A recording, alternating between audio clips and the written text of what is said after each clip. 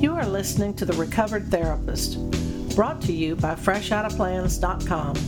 I'm Jeannie Griffin, and I'll be your host. Instead of focusing on labels, diagnoses, and psychobabble, we keep things honest, simple, and hopeful so that you can grow personally and spiritually. Thank you for joining me. Today I want to talk about getting angry, feeling it, and expressing anger at a parent that others may have forgiven, excused, idealized, or otherwise put into sainthood.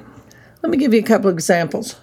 The parent who died when the child was very young and all around would say things like, well, he was so unhappy here on earth, and now he's in a better place. Well, a child doesn't understand that. It's like, what do you mean, a better place, and how do you know that? Another example would be the parent that may not be dead, but may be very famous, let's say,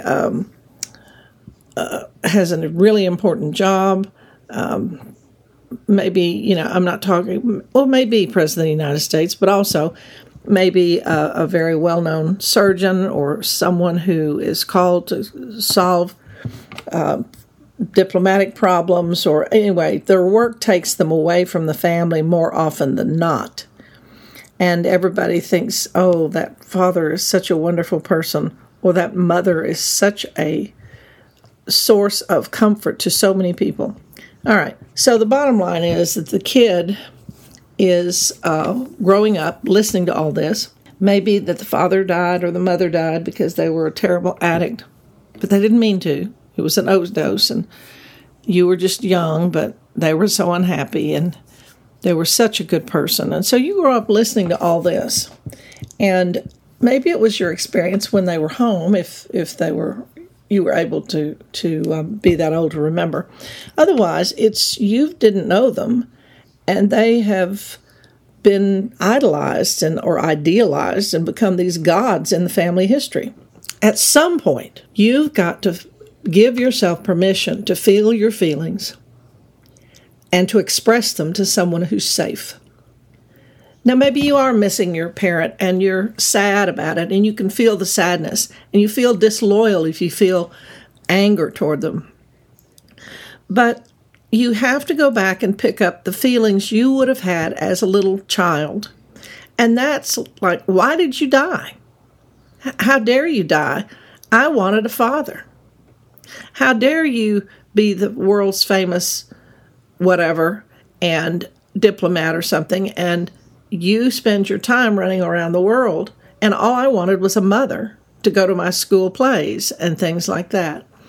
I'm so sorry you had addiction and died when I was months old or 10 or 5 or whatever. But I wanted a father. I wanted a mother. And how dare you be so selfish to go and die? Now, granted, as an adult, you may think those are very irrational feelings and irrational musings, or they're not. To the child, all they want is a mother and a father and a happy life, maybe a dog and a cat, but that's it. So to tell them that they're wrong, or they're not being a good daughter or a good son, and making fun of their sainted absent person is wrong. I had a client once that couldn't figure out why he was angry at his father, and he said, well, he was the best father and they had a good life, et cetera, et cetera. And so I said, well, the anger wouldn't be there unless there was something, so let's dig some more. And eventually what he told me was his father was a minister and everyone loved him. And so at any time, Christmas dinner, birthdays, whatever, if somebody from the church called and needed them, father would get up and go and minister to whatever that parishioner's need was. And the kid would get angry. All he wanted was somebody to show up at his baseball games. And he had never felt that was a legitimate reason to get angry. Because if he had said, please don't go help so-and-so with the death of her husband, stay here with the family or come to my baseball games, he would have been shamed.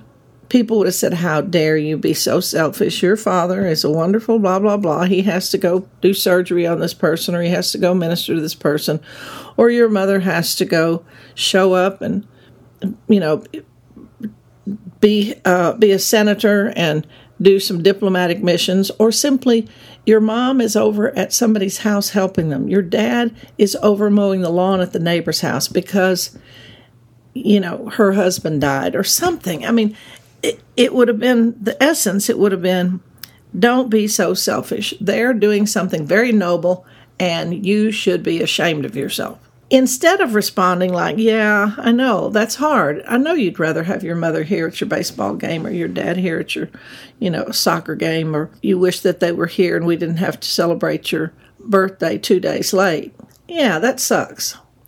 Yet, look at what's happening, and this is how you can be proud of them.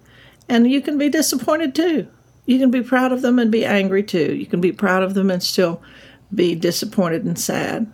So if what I've described is something that you have gone through as a kid and you've never felt that you had a legitimate gripe, or that you would be too disloyal to them or to their spirit if you acknowledge that you were angry, the world's not going to end if you do.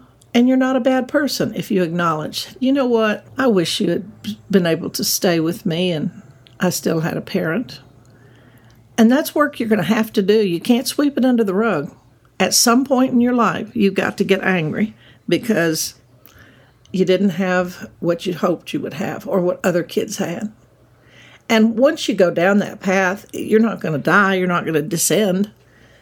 It's going to be something that'll give you some relief to where you can acknowledge what that little kid wanted.